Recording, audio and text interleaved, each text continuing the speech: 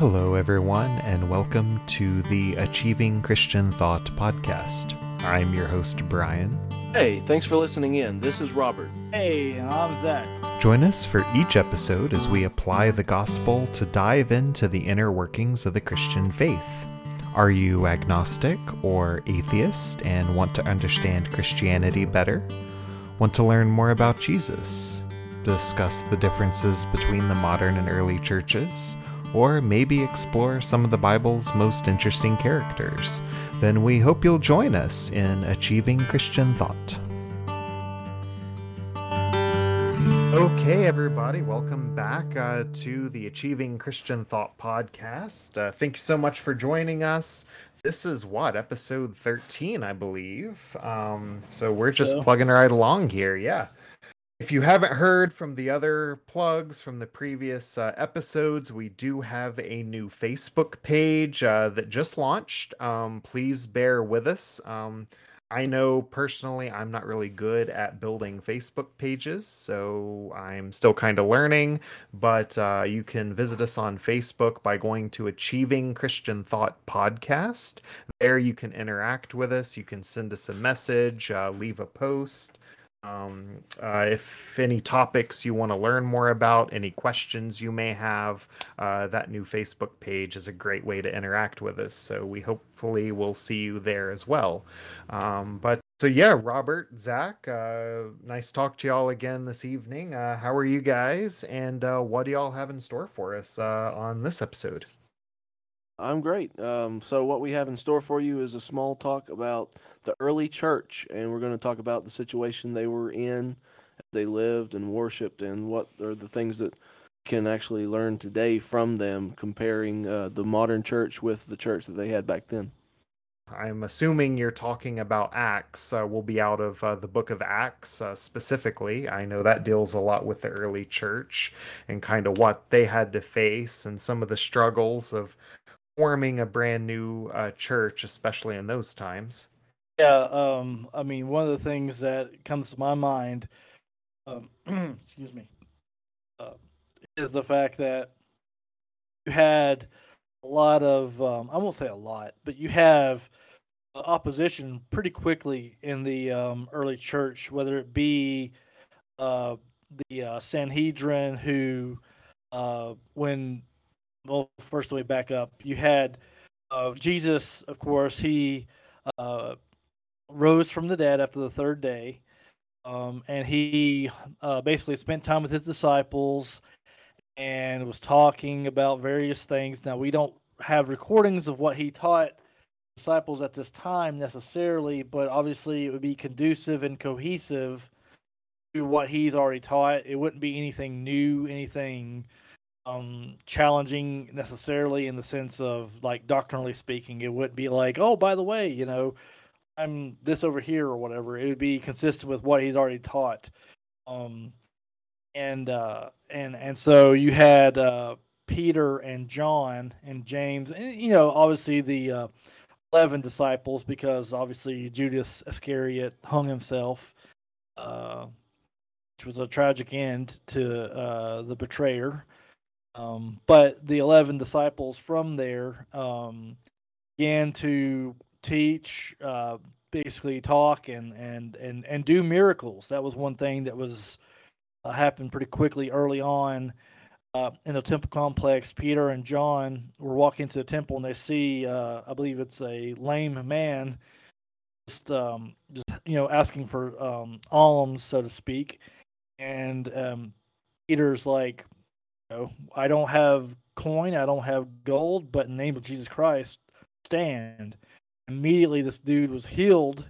He was able to stand and walk and give praise to God. And so people took notice of Peter and John really quick. And the Sanhedrin took notice of John and Peter and brought them before this assembly of leaders. The Sanhedrin was two of the people that wanted Jesus put to death. And so this is the kind of like the religious elite group of people. If for those of you who may not know who the Sanhedrin are, just kind of a little brief synopsis. So they ask questions of Peter and John, and basically you're like, okay, you're going to stop, preaching Jesus, stop preaching this, and then Peter and John basically say, "Ha, do whatever you want. We're going to preach Jesus anyways." And they ended up getting beaten for their testimony of by the Sanhedrin, or their, I guess, police force, not necessarily uh, people themselves, but they were beaten for their testimony. And like most of us today in Christianity, like we face a little bit of opposition. We're like, terrified and afraid. But these guys, they actually counted it joy whenever they got uh, for it, because they were actually standing for the truth, and I think that in itself was a testimony. Really, just I'm not like all into pain or anything like that. So when someone is like going to beat me, I would say, okay, no, please don't do that. These guys, these were men who'd walked with Jesus, talked with Jesus, ate with Jesus, slept in the same vicinity as he did, and then saw the resurrected Lord. And so this was a game changer for them. And so whenever the officials were like, "You need to stop preaching Jesus," they're like, "Well, you know what? Whether or not it's right to do it by your standards, we're going to do it anyways because we're going to follow God's will." And they were punished for their faith, and yet they stayed firm, and they kept on preaching the word, so to speak. And so as the story continues, you actually have an apostle named Paul joining into the story. For the whole second half of Acts, Paul is the main focus of this story in line, because basically the apostle to the Gentiles the same way that Simon Peter was apostle to the Jewish nation. So these concepts, these themes of persecution and faithfulness in the face of hardship continue, because now not only are the apostles that you're reading about having to face persecution in their own backyard, but now you're reading about Paul and the people who helped him to minister. He's actually having to travel around the known world, constantly going into different cultures, different gods other than the God of the Bible. They're having their a much harsher persecution on them, because going into communities and cultures that haven't even been prepared for this announcement of a Messiah, because they haven't had the Old Testament. So just to kind of latch on to everything that's been said, Book of Acts, it's a story of faithfulness and God's working and God's presence in the face of something we could never really even imagine.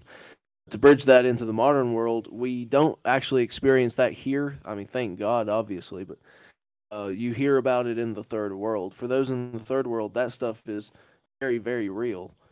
The big difference between us and them is that our culture, and it's always a good thing, it's always a good thing for faith in Christ to be legal, obviously, but big difference between us and them is this is a this I'm talking about ourselves in the 21st century. This is a church that's gotten very, very comfortable.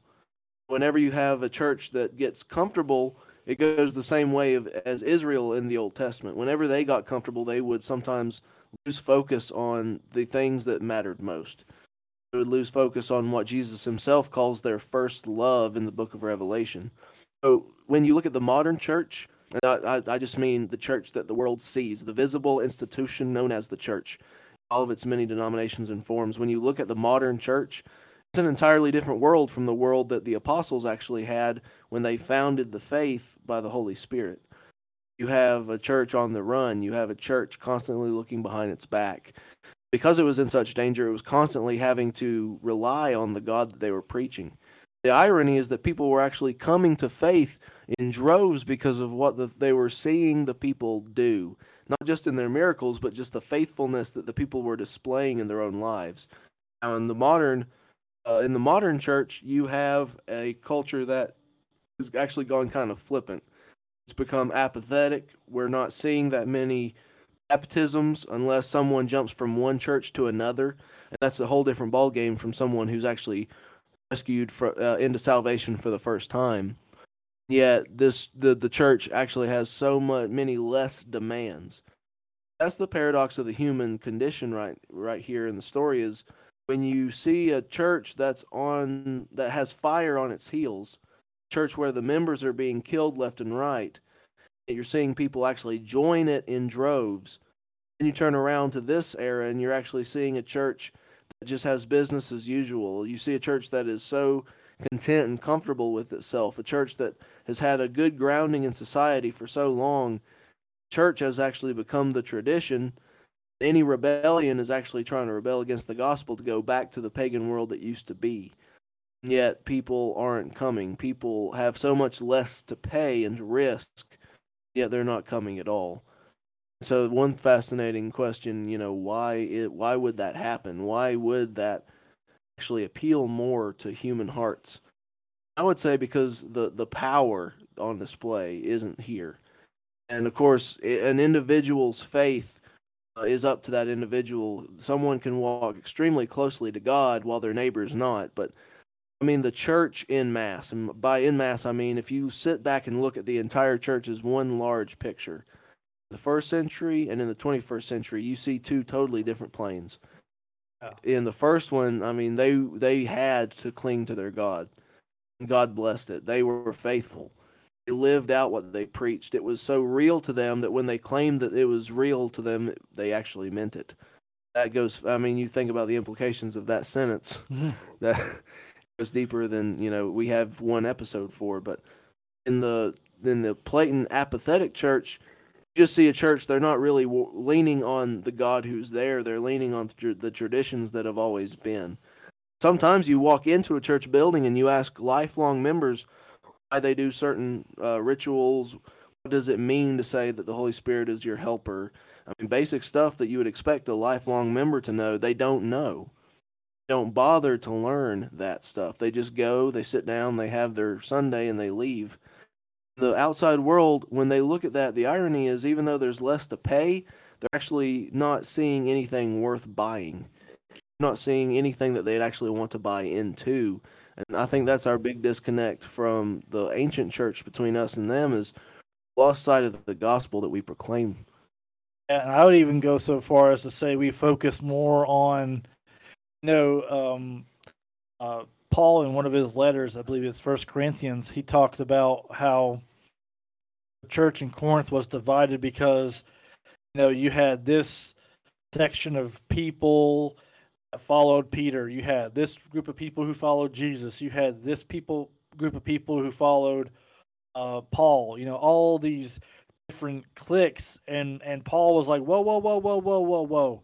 It is Jesus and Jesus alone. Jesus is the one who's crucified, and these other people weren't crucified for your faith. And I think, to some extent, we've gotten caught up in the spectacles of teachers. And it's not to say that you shouldn't have a teacher that you listen to, or you shouldn't like, or what have you. But it's like it's at the same time, it's like you get caught up in that divisiveness. You get caught up. Well, I'm of this camp here, of this denomination, or I'm of this opinion, of this free will versus God's sovereignty. I mean, that's it's a very heated topic, and the thing is like we can't agree to disagree on that. If one person has one opinion and another group of people have another opinion, we talk it out. Instead, no, we bash them as heretics, and it's like, I mean, yes, have your ideas, have your beliefs, but at the same time, show mercy to your brothers and sisters in Christ who might have a difference of opinion on secondary issues. I feel like because we focus so much on different teachers and we're so fragmented that honestly we kind of are just really immature in our walk and our growth, and we just rely on these big name pastors, these big name evangelists, and authors or what have you, and then it's like, what do those things mean? Like, whenever you see that Jesus died for you, and it talks about the substitutionary atonement, what does that mean? Can you even talk about that? Can you even define what that is? And most people can't. But they know that they like this particular pastor or this particular, and it's like there needs to be more substance to your faith. There needs to be more ground into what you believe and why you believe it. Again, it's not to say that you can't have your opinions. It doesn't mean that you shouldn't, follow different, teachers necessarily. But at the same time, it's like, where's the focus? Is the focus on the gospel, or is the focus on your preferences? And if the focus is on your preferences, you might want to check that at the door, because you really, gospel is the thing that is the power that saves, not my opinion, not my wishes, not my preferences, Jesus and Jesus alone. I feel like a lot of times in the modern era, we've gotten so complacent, so comfortable with that we can divide over anything. Whereas if we were actually in the first century dealing with someone who would literally come and cut your head off if you said that you're a Christian in public, how much more of unified those people would be, and they were at that time, versus us. If that makes sense. Like, we have all the luxuries in the world. We can have the Bible in different translations. I mean, there's people who have died just to have the Bible in the English language.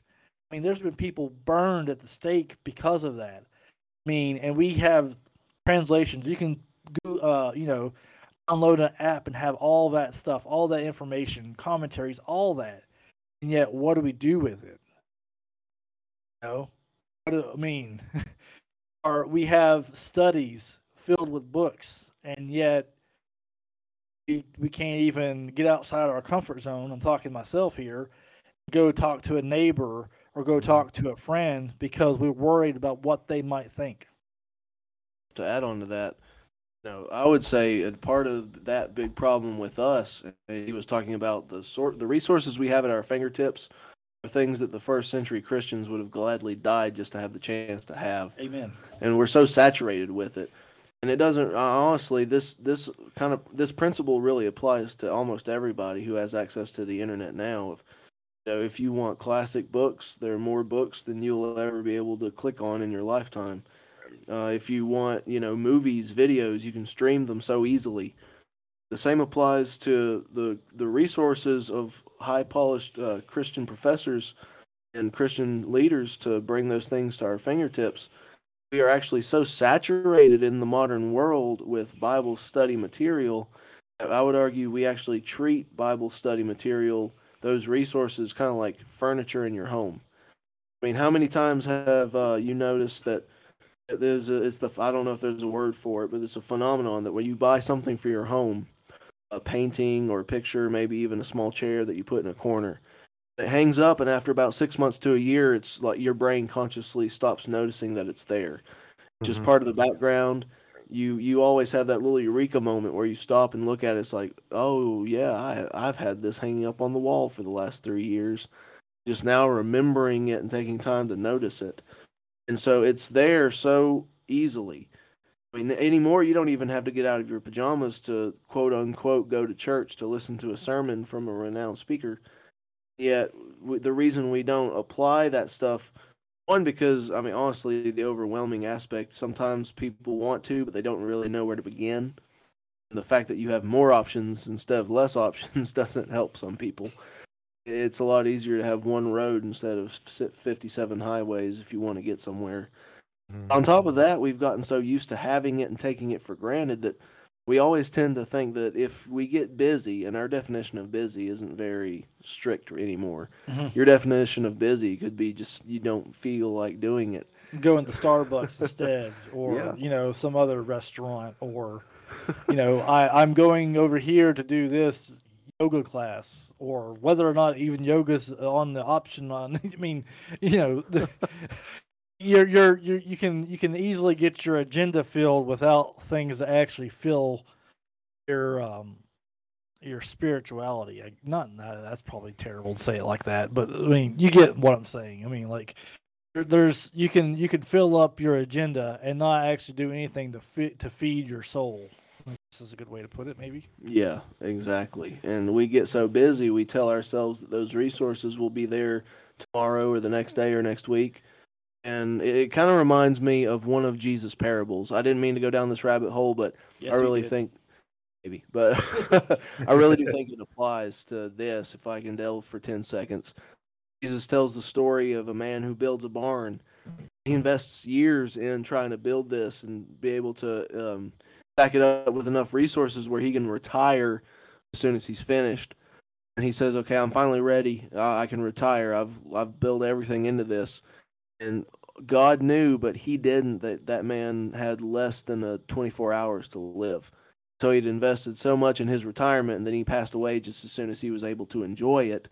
He had never invested in any of the things that he would have decided mattered when he looked back on it.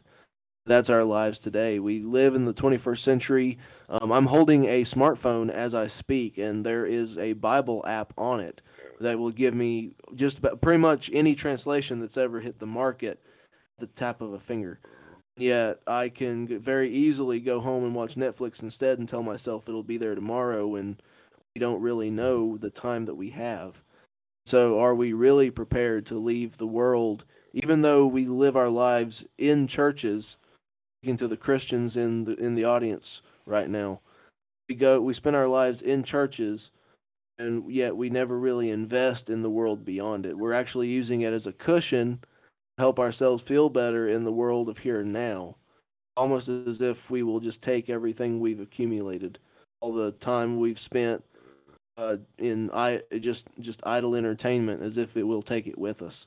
I'm speaking to myself here because that's the nature of faith for us is a faith that caters to me the way Regal can cater to my need to watch a movie. There were you look at the first century church, and their whole method of faith was different. Their faith was one that you could literally go to see Jesus this afternoon if things went south. If one Roman soldier got word that you were meeting in the name of Christ, they could show up at any time, any week, take you away. And your life would just, the life you knew would just be cut off. So they spent every waking minute just knowing that the life that they were living could end. And we spend every waking minute, even though we disagree with it by mouth, we subconsciously kind of believe that we'll live forever here. Yeah. That's how comfortable we've gotten.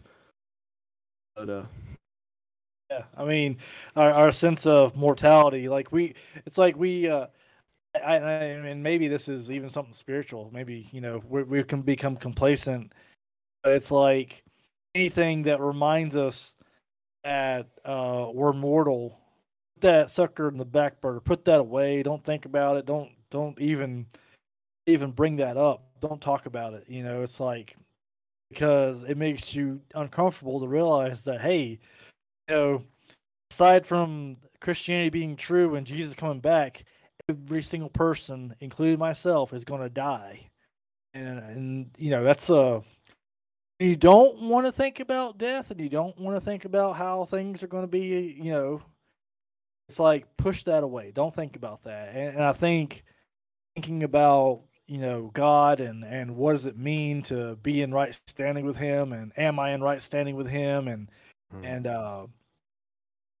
how do I get in right standing with Him? All those kind of questions. It's like, oh, and I think it maybe even something demonic there is like, no, don't think about that. You don't want to think about those things. You don't want to talk about those things because one, it's uncomfortable.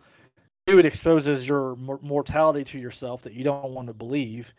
And three, it's a risk. It's a risk in the sense of like us today. We might have someone get mad at us because we're not tolerant because hold conservative views or we hold Christian views or what have you, and someone's like that's old school. You don't. That's not truth. That's not what's actual valid anymore. You need to put those beliefs to the side, and it's like I mean, and then obviously I think a lot of times, even though we may not actually do that in belief, we do it at least practically speaking. We do shut up because it's that challenge, so to speak, that we don't want to deal with. yep. And moving on from the topic of complacency in the 21st century, because I didn't intend this to go down some rabbit hole of Yes, you beat did. 'em up, but Yes, you did. Let's be clear. It's easy. Well, I mean, you look at the New Testament. I mean, they had hardly anything And I mean, and even still in the third world countries today, they have hardly anything, you know. And we are privileged to have multiple change of clothes. We have vehicles. We have, money in our pocket that we can go down to a fast food restaurant and get food. I mean, there's third world countries that don't have that, and the first century certainly didn't have those things. I mean, and we take it all for granted. We do. And so that's definitely one big reality that we have to overcome. It doesn't mean we have to be necessarily ashamed of the world we live in. People fought hard and long to get us to where we're at, which is always definitely a blessing. And again, I'm speaking to myself, but moving on to a more positive note, something we can learn from the Book of Acts and the first century church is just the fact that is this God the one who led the apostles through this world at such a rickety time, the God who laid his hands on their ministries and blessed them as they preached about the Son? Is he still alive today? There are a lot of people who claim to believe, and they'll say that with their mouth, and yet they will live their lives. They'll subconsciously think, they will spend their money, they will make their plans as if he doesn't. So as we look at this life, these aren't just idle fairy tales about some Jewish heroes that, rose up and became Hercules and Zeus, and Hermes. These are actually people's lives who actually did live, and people who actually were able to touch the first world the way they were. So it's also a huge ray of hope for us in the 21st century. The modern American church, rest assured that despite all the setbacks that have happened just throughout the last 2,000 years since Christ went up to heaven, despite all these things, we can rest assured that the same God who inspired all of these events that we read about in the book of Acts, the moment of the stoning of Stephen, the moment when they tried to stone Paul and he got up and walked away because it wasn't his time yet. Simon Peter went to prison and an angel showed up and shook the prison and led him back home. The times that they saw people lame and they helped them to walk, people were blind and they gave them sight, just like Jesus had done in their lifetimes before. Same God, even though we might not be able to walk down the street and just touch people and make them walk like they could, the same God is still alive. The same God is still blessing the church. We can take refuge in him as long as we keep our eyes on him and our hearts close to him. I actually have a buddy, not Zach, but Hey, he's got more than one friend. whoa, I can't handle him. But, sorry, that Way to got flaunt your wealth. I mean, come on. No, I'm kidding. But yes, this friend's existence was not a joke, but he really did. Yes, it is. Yes, it is. Yes, but he's a believer, and where we are recording this show, it's in the part of the country that would you consider more of a Bible Belt area. But he actually took a trip to a city far, far away that is out of the Bible Belt, and it was very, very unchurched. In fact, it's one of the most unchurched cities in the country. And where we are, I won't disclose that, but where we are here in this Bible Belt land, different denominations can be right down the street from each other. And honestly, there are times when the same denomination have one little point of contention and they will actually have splits. They'll have church buildings on opposite ends of the street. There'll be churches on every corner, churches around here, there, everywhere. Where my friend went in that city, you barely ever saw or heard of churches anywhere. People were living their entire lives in that city. The city right now, as I speak, it's here in the country, and they never have any access to outside the internet. They never have any direct access to believers. So he actually got the chance to speak to some church pastors, religious leaders in the community. He was just curious. He asked them, in your city, he said, where I'm from, it's everything I just described. Bicker, split up, churches everywhere. Mm-hmm. Said, here in this city, how do you handle the denominational divide? And the man, pastor one of the churches, he just said, we don't. He said, we have our different opinions, but we all stick together. We actually try to downplay the denominations. And my friend quoted this to me, but he actually said, where we are here in this city, there are so few of us, we have got to stick together. And even Wow. if, yeah, and no matter where you live in the country, if your heart is right, if the way you see that is correct, it doesn't have to be that way. You can Mhm. live like that wherever you are. If you have running water and electricity in your homes, you can thank God for it, be generous with it, see the same God move if you're willing to make disciples with your life.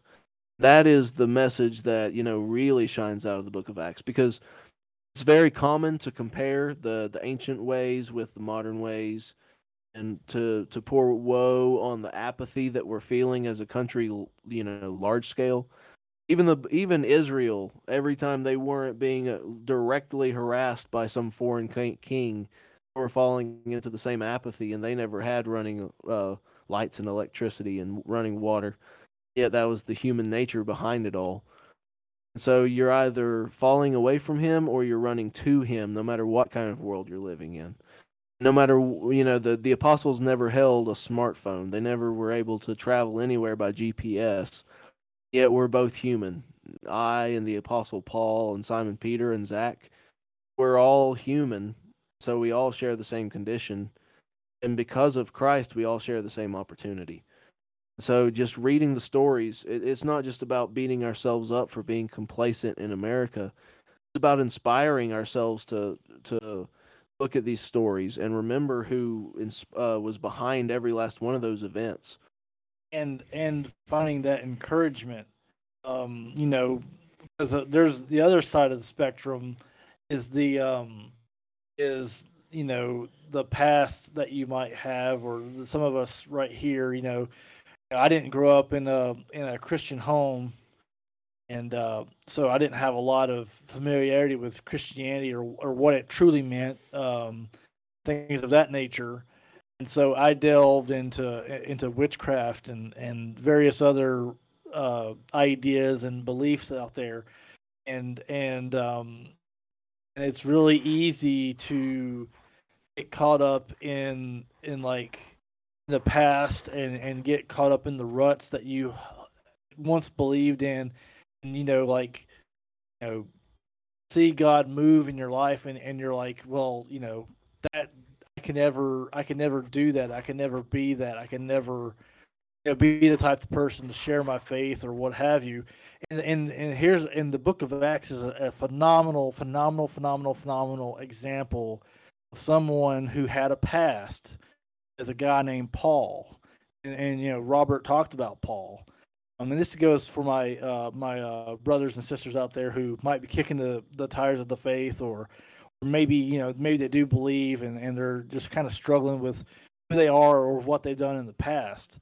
Um, and this is an encouragement from the book of Acts. I mean, there's a cat named Paul, I was saying, and he presided over Christians being killed. This is like within the first 10 years after Jesus was raised from the dead, and went up to heaven and all that. The Christian movement continued, and Paul came along, and he's like, you know what? I want to persecute these. I don't believe that this God that they're proclaiming is a true God. They're insulting God, and so this Jesus who they're preaching, I want to stamp out their beliefs. This is Paul's thinking. So he heavily persecuted the church. He was going on this way to Damascus, get orders to put people in chains and to arrest them, and to put them in prison. And he had an encounter with God. God literally came and spoke to him, and basically blinded him so that he could then rely not on himself but on God. So this was a cat that killed people, whether it was directly or through the means of using other people to do it, what have you. This guy had people killed, maybe even signed their certificate, maybe even picked up the stone and stoned people, what have you. But then God came along and changed this dude's story to the point where, I mean, if the Apostle Paul, that's what he became the apostle to the Gentiles. If he hadn't done what he did, like as far as like remained obedient to what God called him to do, just went out and stepped out in faith and just did what he said to do, what God called him to do, and we wouldn't have half the New Testament. I mean, you look at First, Second Corinthians, Romans, Ephesians, Galatians, Colossians. All those letters were written by Paul. Luke, the Gospel of Luke, and the Book of Acts, those were influenced by Paul. Luke followed Paul. I mean, if you feel like that your past is stopping you from going forward to do what God called you to do, man, take that to heart. Take that as encouragement, man, and run for Jesus as hard as you can. Because, I mean, all the things that you've done, even if you have in your past somehow led to somebody's death, and God has called you out of that, you have a future and you could do so much.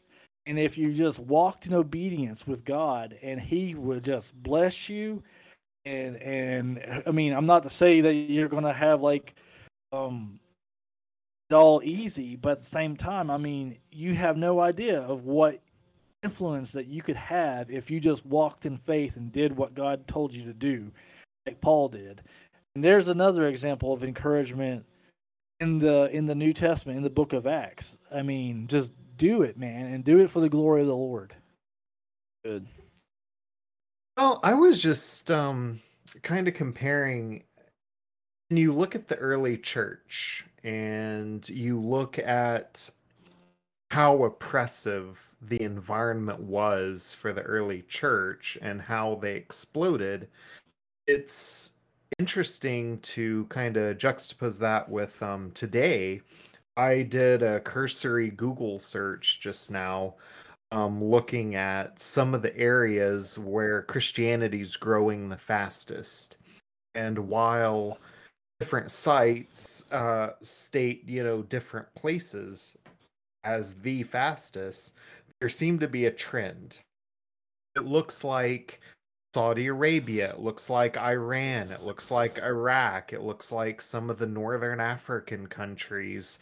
Believe it or not, I saw some articles that was saying the Christian church in China is growing very rapidly. It looks like where Christianity is exploding is in these kind of highly oppressive countries that are run by dictatorships, or where they don't have religious freedoms that we would have here. And that kind of mirrors what the early church would have gone through with that. So the fact that in America, I don't know if we're, well, to use your term that you used earlier, Robert, whether we're just complacent or whether the church is kind of stagnating. I don't know, but it's almost like, does it seem to be a trend that you almost need that oppression in order to fully grow as a church? Yeah, I would say there's definitely a part that God definitely uses this lack of uh, comfort, this lack of complacency in a culture in order to bring Mm, people to Him. Now, there are some psychologists who don't believe that. They actually try to say that Christianity as a faith system, it's kind of a crutch. It's a psychological pillow that people use so that the fall doesn't hurt as much, mm, and things by chance don't go correctly. But I would say that they don't really look at it the right way. Instead of saying that it's a psychological crutch, the best way to really see Christianity in a time of need is that the reality of a fallen world is always there, no matter how comfortable you are. But mhm, it was C.S. Lewis who once said that pain is the alarm clock of the world, waking you up to the truths that are around you that are hard to face. So I would say it's those countries that do not have, casual trips to McDonald's as an option. Those are the countries where it's not that they are psychologically clinging to something that's available. It's not some kind of, non over the counter pill or something. The truth of Christianity is that those are the people who live in those worlds, and they are more awake to reality than we are. actually sleeping in this kind of wonderland where we convince ourselves to the point where we don't really take our own mortality seriously. We don't really take the human condition seriously enough because we've just become it's so easy to please us in this world that we've surrounded Mhm. ourselves with. These are the countries where you're seeing this explosion. Those are the countries where, since they don't have those distractions, they actually have faced those hard questions before we do. And yet, the sad reality is the people who are in those countries and coming to faith in such big droves. Those are the ones that are going to have to face the same exact judgment as us. We will face the exact same judgment, regardless of whether God ever pulls the rug out from under our nation and puts us through any kind of severe hardship to wake us up and give us revival. He could, might do it after our lifetimes, but even if he doesn't, we will still have to face the same judgment.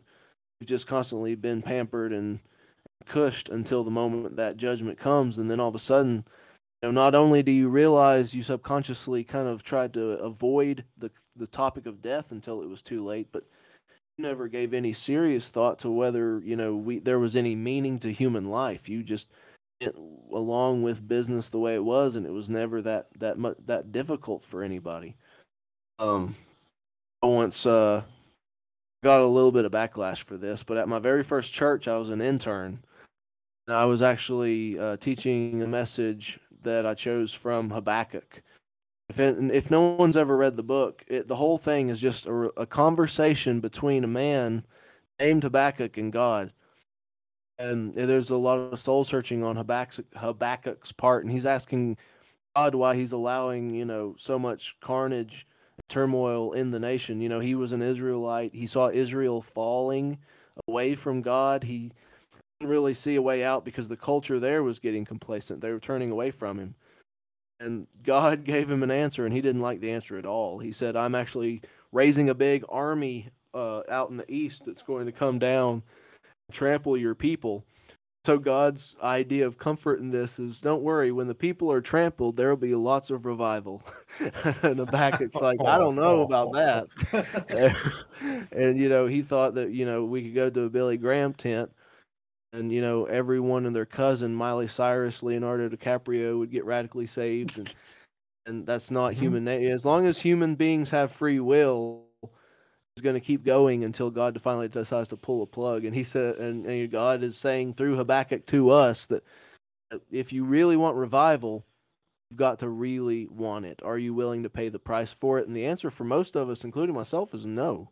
I mean, I really would not want to forfeit the first world if that meant revival. That's not a good thing in my heart, but that's the truth. Yeah, Oh. and I would say, just kind of to piggyback off of Robert, it's like about all these resources that sometimes it adds to the clutter. Whereas, like if you were in a world where, or a country where that wasn't an option, and the option was the Bible, and you had to hide it. You had to either, like, I think I remember hearing of someone memorizing an entire letter of Ephesians within like a couple hours, and the reason why they did it was the fear of them being caught with a Bible, so they wanted to learn it and they want to memorize it as much as they could as quickly as possible, so that even if they physically lost the physical Bible, like someone comes along and steals it and they throw them in jail because they're a Christian, they still have it in their heart, they still have it in their mind, and they can read that scripture in their mind, or write it out on toilet paper or something like that. You know, I feel like in that I guess the luxury we have, don't have that to worry. We don't have to worry about that. But at the same time, I think that's why it grows so fast. One, because you have sort of a narrowing of resources that's available, because you have the Bible, and that's if you're lucky. That's all you get. Mhm. You don't have the sermons, you don't have the podcasts, you don't have all these things, which are good, not necessarily bad, but at the same time, it's like it's less distractions, and it's like It's like now the only way you grow spiritually is if you read the word and you fellowship with other believers and you open yourself up to these other believers. That's something I think we in the first world struggle with is opening up to other people. I mean, I work with guys in a group, and it's like sometimes it's like pulling teeth just to get people to talk about. I mean, and I get not people don't want to talk about their feelings necessarily, but it's like talk about your struggles because you never know. Another brother might have an answer for you, or might need to see you in this light, so that he realizes that you struggle with things too, and that as together you find someone like a mentor, so to speak, that could help you through those things. I feel like the first world, we don't have that as an option because we're not willing to open ourselves up to people. We're not willing to pour ourselves into others. And I mean, that's true for myself. It's like I don't want to open up. I don't want to talk to people. I mean, I'm naturally an introvert, and God's called me to help with a podcast, and I'm leading a group of guys, and I go to a huge uh, church, a church that has a big population in it, and it's like, Mhm. really, really, I am antisocial. This is the guy who doesn't like people, and yet God keeps calling me to these things, and it's like, you never know. Like if you are willing to invest in people and to do that, I feel like that's probably two of the hindrances that take place in these other worlds. Is and your family might betray you, but these brothers in Christ, they're your brothers. They're your Yes. true family, and you can break bread with these other believers. There is a level of brotherhood and sisterhood you don't have even with your own family. Whereas in this world that we have now, it's like in the first world, we don't have that because we're not willing to open up to each other. Oh, and God loves to drag people out of their comfort zone. Um, that's True. that I think is one of his favorite things. Um, let me ask you, let me ask you this, and not meaning to put either of you on the spot because I know we didn't really prepare to talk about this, but Yeah. if someone who is new to the faith or kind of kicking the tires of the Christian faith, let's say that they dig into Acts and they really start reading Acts and exploring the early church, they're going to see a lot of the apostles that are doing all these things like when the Holy Spirit first washes down over the apostles, they had the ability to speak in every language, so they could naturally communicate the gospel to all these different groups, and you had the apostles being able to heal people, drive out demons. You had all of these miraculous things that were happening in the early church to really get people on board. And when people compare that to the current church and the modern church we have today, um, the reason why, because the Holy Spirit is the Holy Spirit and it resides in all Christians back then and now us, is it just because is it because their faith was stronger, that they had these abilities, or was it that God specifically appointed them to have these abilities? Like, I guess I don't want people reading Acts and looking at some of these miraculous works that the apostles did and wondering, how is that a level that, we can strive for as far as like spreading the word and kind of being on that level, if that makes Yeah, sense. yeah, it makes sense. And I would say, well, God can still do miraculous things, and I think He is still doing miraculous things that we don't see on this side of heaven, so to speak. Like Mhm. God delivering people from demons and stuff like that. We may not see that directly. The reason why we may not see that directly is because one thing that you have to keep in mind in our world today, we have full revelation of God's word. In other words, in the New Test, I mean, in the first century, depending on what time period you're talking about. If you're talking about within the first 20 years of Christianity, when Paul and Barnabas and Silas were going out and they're sharing their faith and they're talking about Jesus, a lot of these people who were Jewish in the beginning knew the Old Testament, but there was no New Testament. So, how did God show his approval for these people that were talking and preaching about this new figure, this Messiah? And one of the ways that God was showing and testifying to the people of God his message was through miracles because they didn't have the scriptures in that day and time. That makes sense. They didn't have the New Testament because it hadn't been written yet. Or at least elements of it hadn't been written yet. Maybe you could argue that the Gospels were written, but maybe those portions of some of the letters to the early churches that hadn't been written yet. And so for a person to come up, to like, let's go into a synagogue and say, hey, look, Jesus is Lord. That was easy. And maybe even Paul, because he mentions there's some instances in Scripture in the book of Acts of how he would reason with people according to the Scriptures. Then, whenever he heals a blind man or a lame man or what have you, that just adds more credibility to his message. It's like God's stamp of approval, so to speak. Mhm.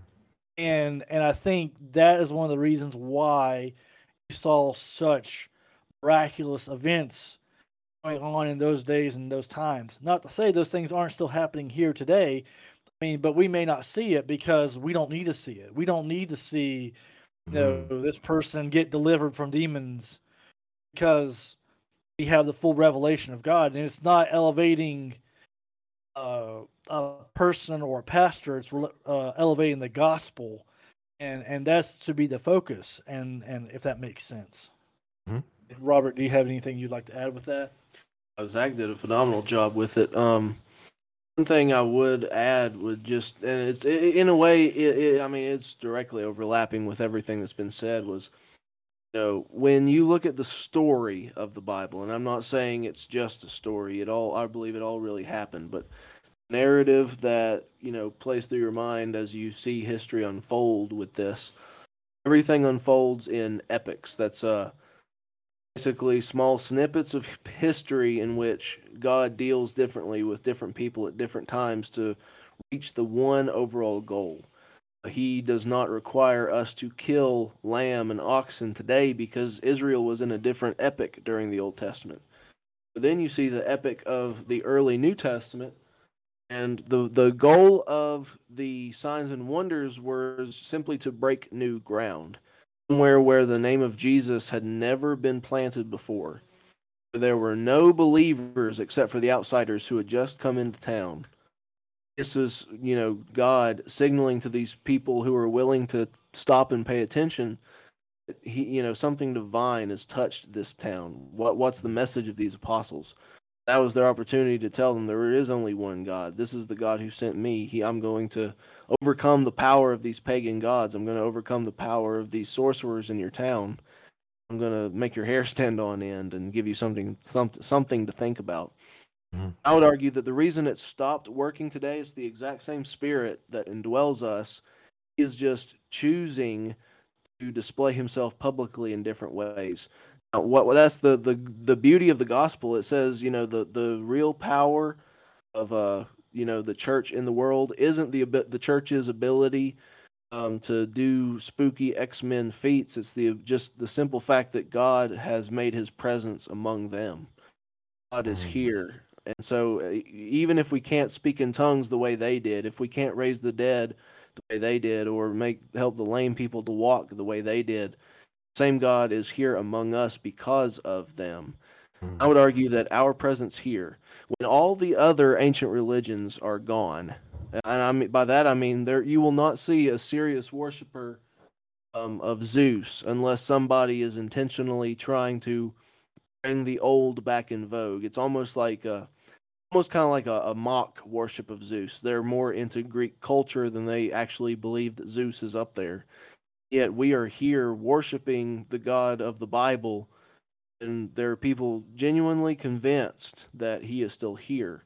It's the only quote unquote ancient religion that has stood the test of time. And I would say that our presence here, not just in this country, but every country around the planet, our existence is the sign and the signs and wonders of today.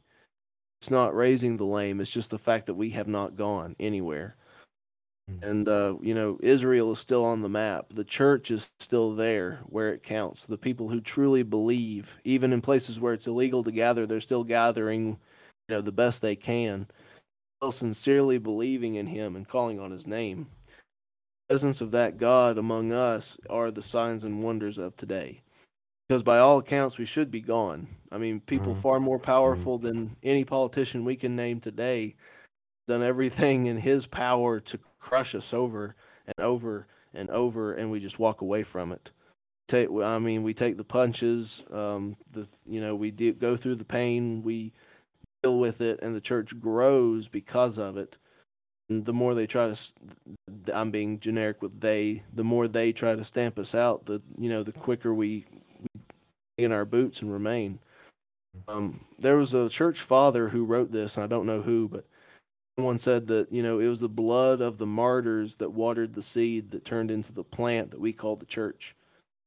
And so, we are literally founded on death, not founded on these incredible stories about, a Hercules who could lift mountains. We're founded on the deaths of real people. We're so convinced and so sincere that they were willing to give their lives so that we could find ours so many centuries later. Teach it, brother. That's incredible. And definitely, like I said at the beginning of the episode, if you want to engage with us more on this particular topic, if you have questions, comments, definitely visit our new Facebook page, Achieving Christian Thought Podcast. And yeah, thank you, Robert. Thank you, Zach. This has been a very fun episode. I know I always learn a lot when we get together and have these talks.